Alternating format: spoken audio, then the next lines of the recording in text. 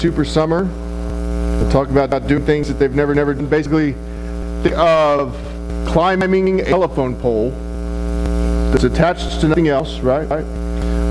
Standing on top of it, and then doing a trapeze bar about 10 feet out in front of you and diving for it. That's what they're talking about. Just a little fun. I'm sure everybody does it at home in the spare time, just for the joy of it. Romans chapter 8, if you're there with me. We talked a little bit today, actually, in our Sunday class about false teaching. I think there's false understanding, especially in the church in America, about who the children of God are. What I mean by that is there's this idea, because we're all created in the image of God, we're all children of God. Right? And we kind of refer to people in that way. Well, we're all just children of God. Well, it may be true in a sense, but what's not true is that you are not all a part of God's family. Just because we're created in the image of God does not mean that we are all part of the family of God. Let's read this text. We're going to be in verse 14 through 17. And hopefully I can explain this a little bit. Starting in verse 14, it says this: "For all those led by God's Spirit are God's sons. For you did not receive the spirit of slave to fall back in fear. Instead, you received the spirit of adoption, by whom we cry out, Abba Father. The Spirit Himself testifies together with our spirit we are God's children. And if children, also heirs, heirs of God and co-heirs with Christ, if indeed we suffer with Him, so that we may also be glorified with Him." Let's pray, and we'll talk about this. Father, we thank you so much for your word. Lord, that you have kept it pure. So we talked about in Sunday school today that because we rely on your word, because we believe it to be from you and all true, we can recognize the truth. So Lord, I pray that as we look at today, that we will understand our relationship with you better. Father, that we would know who we are in you. Lord, we would walk with an assurance of our salvation. Lord, we love you. We praise you, and it's in Jesus we pray. Amen. Amen. Tony Merritt, he's a pastor, author. He said this: "If we do not get identity right, you will not get your community right, and then you will not get your purpose right." So he said, if you don't know who you are, then you can't possibly be in the right community, be in fellowship with other people who believe in the thing you do. And then if you don't do either one of those things, there's no way that you live out the purpose that God has for your life. Right? In Romans chapter 8, I said this last week, Romans chapter 8 is probably one of the most, if not most, exciting book or chapter in all of Scripture. Right? There's now no condemnation for those in Christ. What separates us from the love of God? Right? Those are bookends on this chapter that is just so exciting. And as great as those are, I would argue that these verses in this chapter are the most exciting of all. See, up until this point, Paul has been giving us this understanding of who we were. Right? We've talked about this, that it was Jews and Gentiles both that had sinned, that had fallen short of the glory of God, that had they needed or deserved, that's what I'm looking for, thank you, deserved wrath of God. Due to Romans 5, it demonstrates His love. So while we were sinners, He died for us, that Christ died for us. So Christ took that wrath upon Himself, showing God is just in His punishment, but merciful and full of grace to His people. So now we get to chapter 8, and there's no condemnation. Up until this point, Paul hasn't said one word about being a child, about being adopted. He hasn't said anything about that. yet these 4 verses, it's used every single time. In verse 14, he says, you are sons. In verse 15, you are adopted. Verse 16, if children. Verse 17, if children. And all of a sudden, we're seeing that this is no longer a relationship of we were sinners that are saved, but now we are family. So let's dive into this. The Spirit of God testifies of the Word of the Son in our heart. We are adopted by the Father. So the first thing we have is a new identity. A new identity. The question comes, how do I know that I'm a child of God?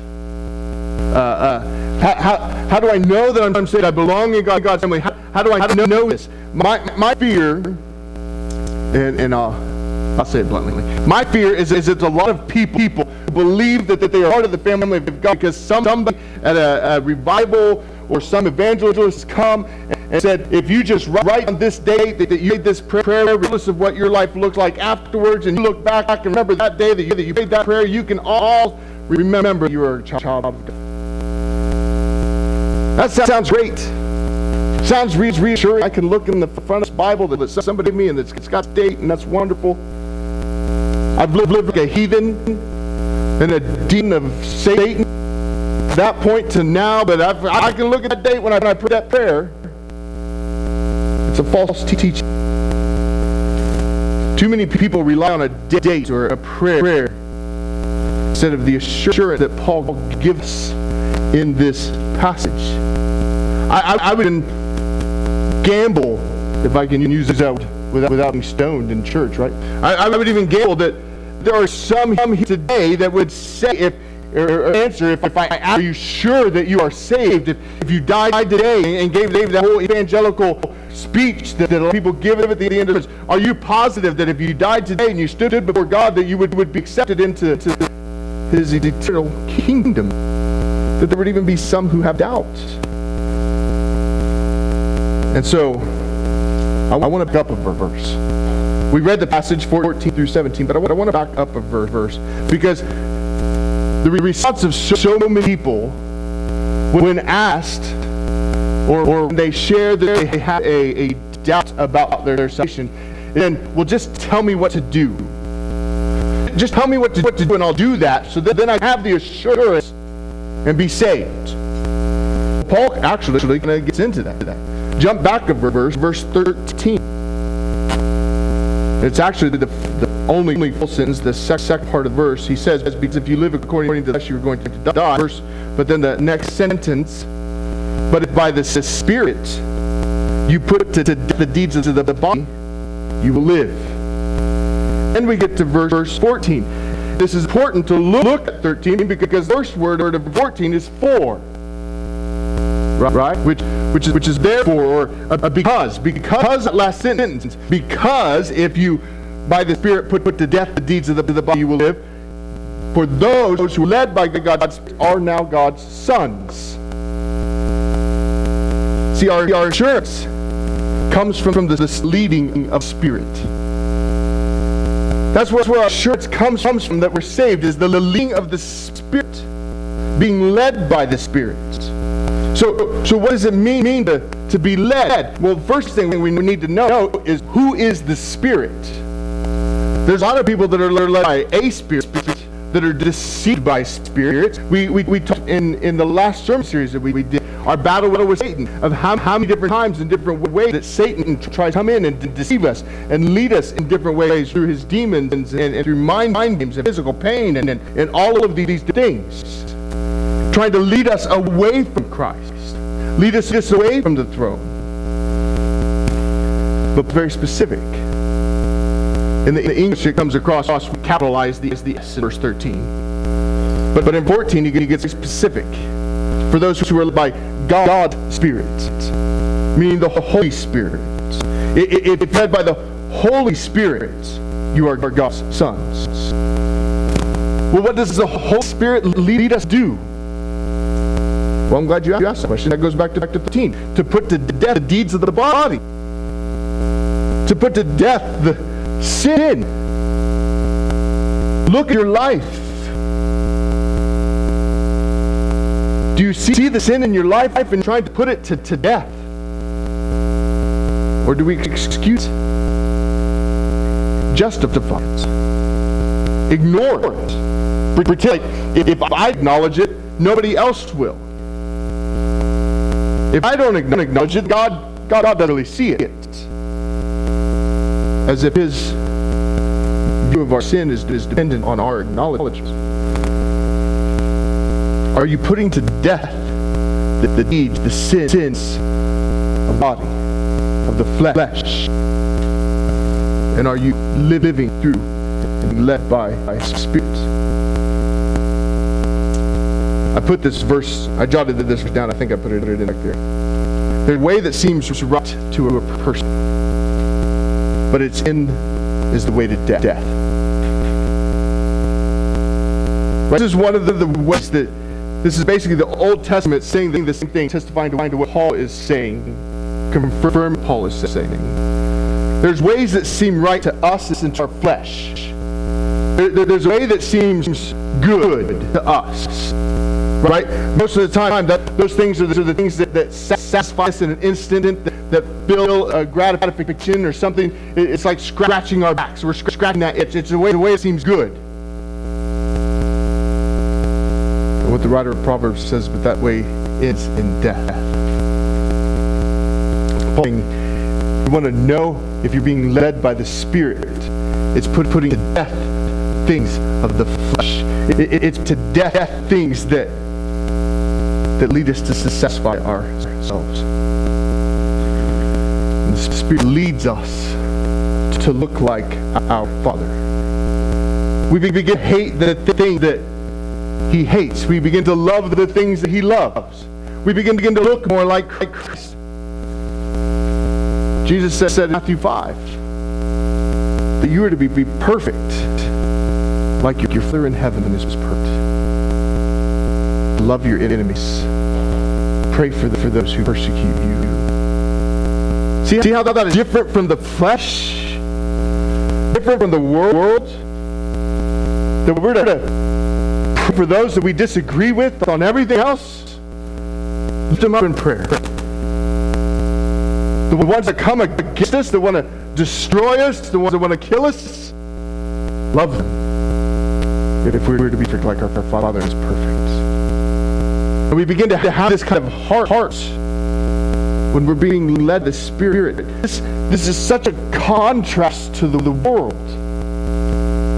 Especially the world that we live in today, where if you disagree with me on whatever topic it is, we're supposed to be enemies now. I'm supposed to hate you.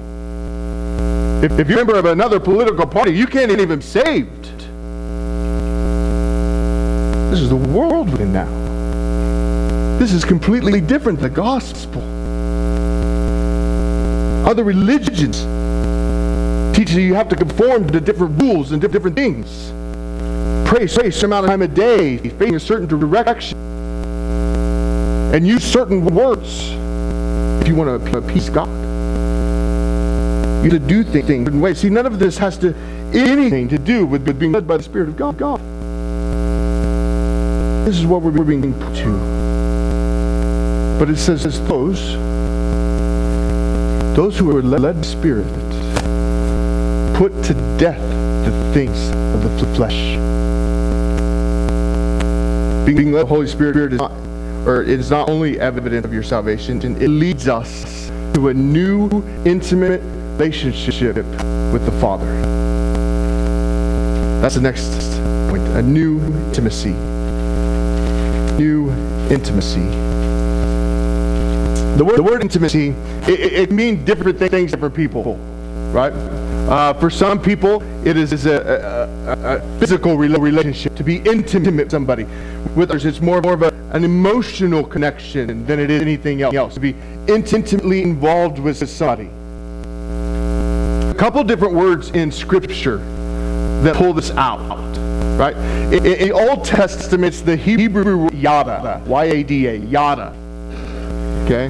And this is an intimate knowledge. And we see this especially in the book of Exodus, in the 3rd chapter, when God is speaking to Moses. Right? In chapter, when speaking to Moses, he says, I've heard their cries, I've seen the persecution, and I know them. Right? That word know. Yada. It's an intimate knowledge. It's an intimate relationship. He says, I've seen what's going on. I hear desperate plea, and I know them. I know their hearts. We have a very similar word only in Greek, the New Testament, and it's the word gnosko. We see it used desperately in Matthew 7, if I remember right, verses 21 through 23. This is the passage where Jesus says, in those times, in those days, there'll be many that come to me crying, Lord, Lord. Don't even tell them, Lord, we've done all kinds of preaching in your name, and we've all kinds of miracles in your name. We've done all of these great things. And at the end, he says, depart from me. I never knew you. And it's this Greek word gnosko. It's this intimacy. I told you we've seen this throughout Scripture, but we haven't necessarily seen it in Romans until now. Because Paul changes from this is what you deserve, this is what God did, to this is who you are in Him and the relationship you have with Him. And so he uses this as a way to explain the child and father relationship that have with Him. In the Roman times, when somebody was visited, this was a very serious event, similar to like what we do now. It was a legal thing. They did this for different reasons. Might be because the child needed adopted. A lot of times it was they wanted the person a part of their family.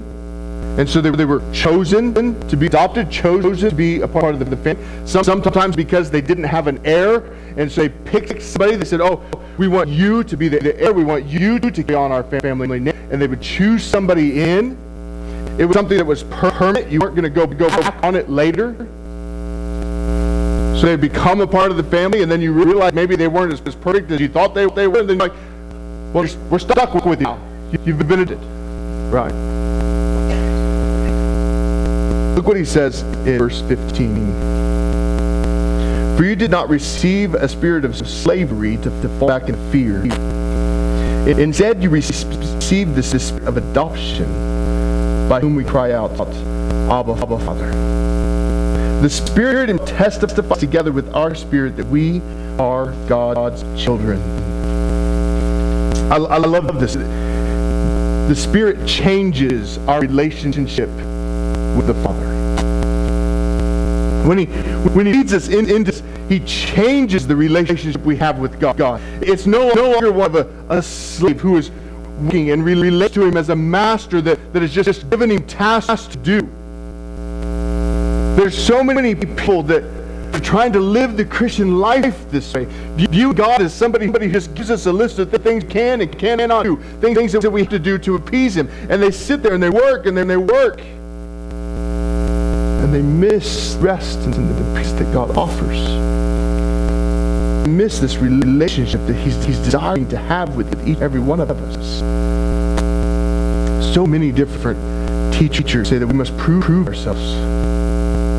Prove ourselves to the Father. Prove ourselves that we are His children.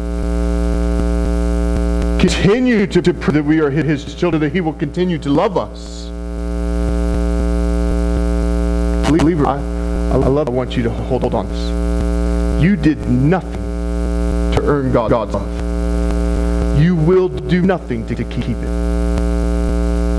If you didn't do anything to earn it, you're not going to do anything to keep it. And you can rest knowing that He has a hold of you. You are His child. He loves you. And so He leads us to cry out, Abba Father. I have, I'll be honest, I have, in different Bible studies and stuff like that, I have taught this incorrectly. I'll put it that way. Incorrectly, I believe. I've studied this a little bit more this week, reading through it. There are some that will teach that Abba is a personal, intimate way of saying Father. And they will say, so that means Daddy. It's like crawling up into your daddy's lap and saying Daddy. That's That sounds fantastic. That's not what the word is. And so I can't teach it that way. Abba is actually Aramaic. There's 3 different languages in Scripture, Hebrew, Aramaic, and Greek. This is actually an Aramaic term that they would use as a prayer and communion with God. It means father in Aramaic. And then when it says Abba and then Father, the Father is actually Greek, which means male parent. And so it's just a double way of saying Father, Father. I say that because there's an emotional tug that someone teaches that will say it like this, because this is what this means. Well, it may sound great. I want you to know what it actually says. You know what the truth is. And because it's said twice, it's emphatic. So it's not just Father and going on. Father. It's like when Jesus says, verily, verily, truthfully, truthfully, Lord, Lord, Father, Father. And so see, we have this new relationship with Him. The Spirit leads in this. The heart isn't just crying out that we be in the presence of God. It's relating to God as our Father. This was something that was foreign to so many people until Christ came. If you look through the Old Testament, the Jews didn't relate to Him as Father. And it was odd when Jesus would come and speaking about His Father, and that we can have a relationship to Him as Father. But then there's this part in here that the Spirit testifies. And so, I read through this week, so the way I start my study for the week, Phil, you had just on it. I read through the passage, and then I write down the passage. And then I underline different words in it so that I make sure I understand exactly what it's saying, and then I outline the passage. This is just literally what it says. It's not a sermon outline, just this is what text says. Then I read what other people say about it, so I can gauge what it is I'm thinking, see where I'm off, where I'm right. I read through this passage and I see, the witness the Spirit testifies with us. And it gave me the thought of the Old Testament. In the Old Testament, somebody to claim something as fact, there had to be 2 witnesses. One could be you, but there had to be another that could come on beside you. And so I look at this and I'm like, yes, the Spirit testifies with us, and our spirit testifies with the Spirit, and it testifies to God that we're His children. Doesn't that sound nice? We don't have to prove to God that we are His children. He knows you.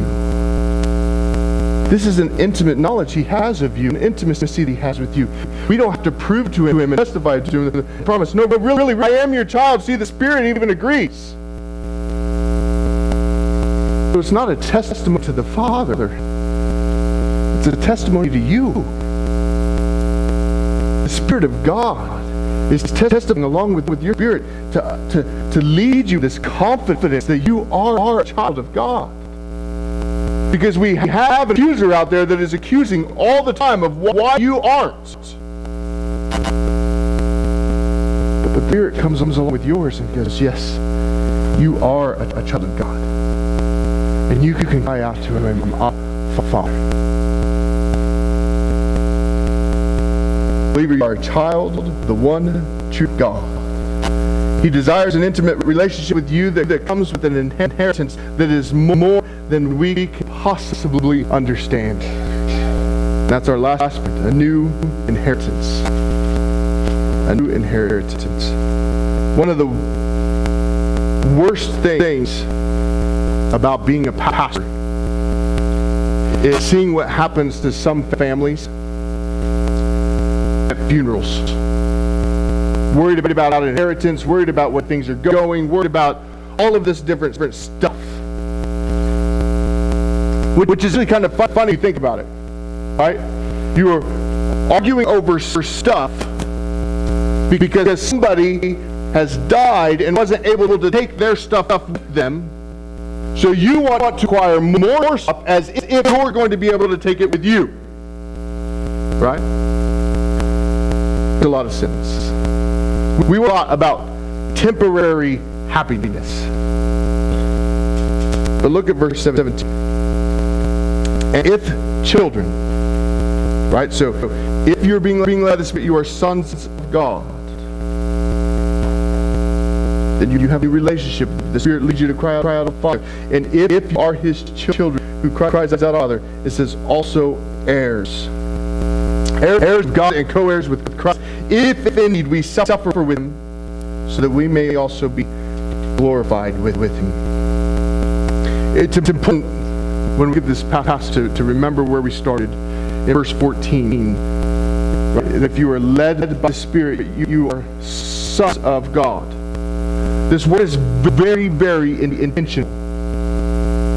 And we may, in our modern language, want to change it up and say, no, we're sons and daughters, or however we want to do it. So this word is very intentional that Paul is using, calling us all believers are sons. If you are led by the Spirit of God, you are sons of God.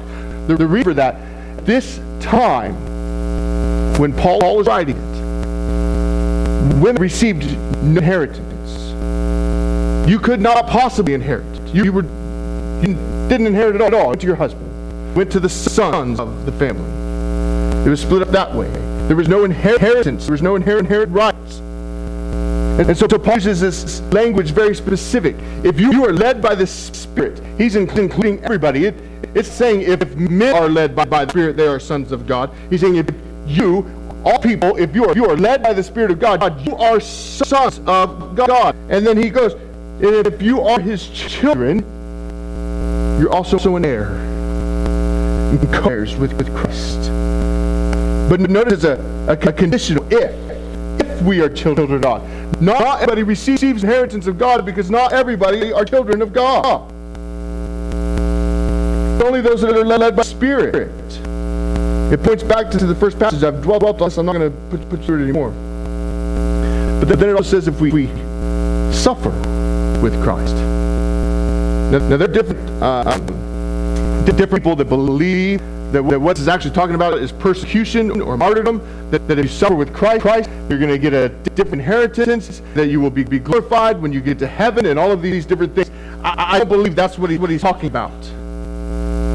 I believe what Paul is pointing to, or Paul is referring to, or just kind of getting to the point of, is like when Jesus said, if you want to follow me, deny yourself, take up your cross and follow me.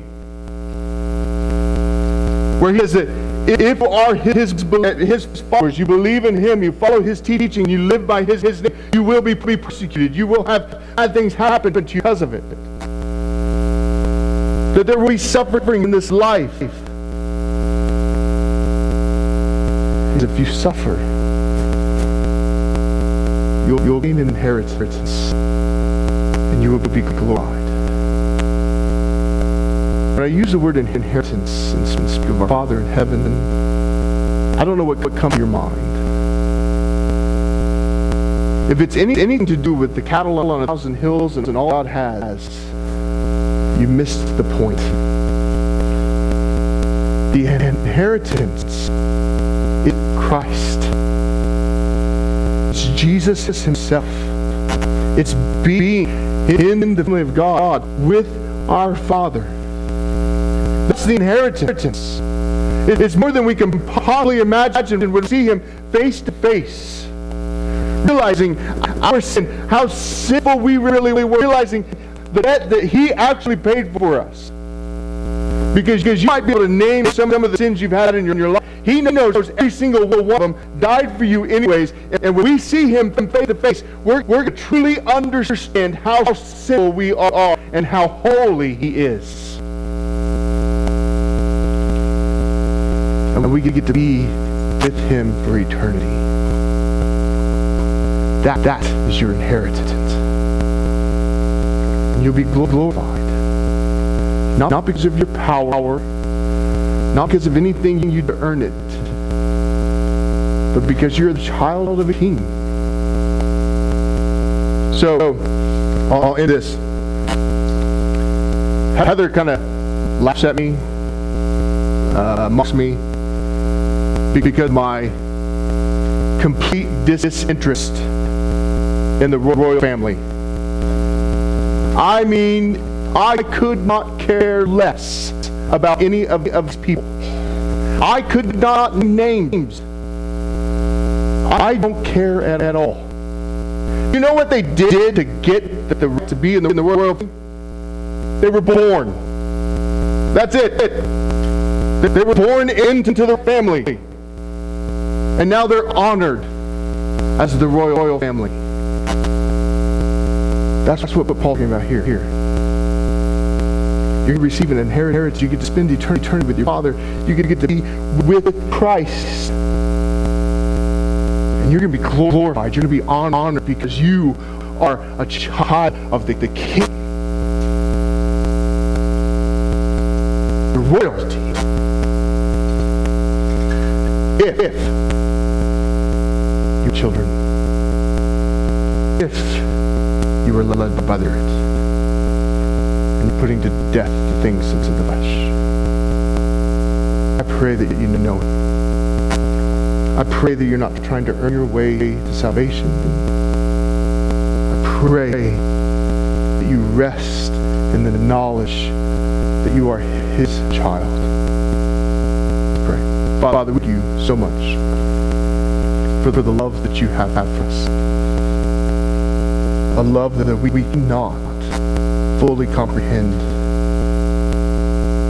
Lord, I think of 1 Corinthians 12, Lord, where you say that right now we see dimly as if in a mirror, but on that day we will know you as we are fully known. I can't wait. I can't wait to see you face to face. Father, I pray that if there's any here today that are not sure, that are not living with that peace, with understanding what it means to be led by the Spirit, Father, they would not let another day pass. They would speak to me, speak to one another else, speak to somebody else here, so that they would know, so that they'd enter into the family of God. Lord, we love you. We praise you in the name of Jesus we pray.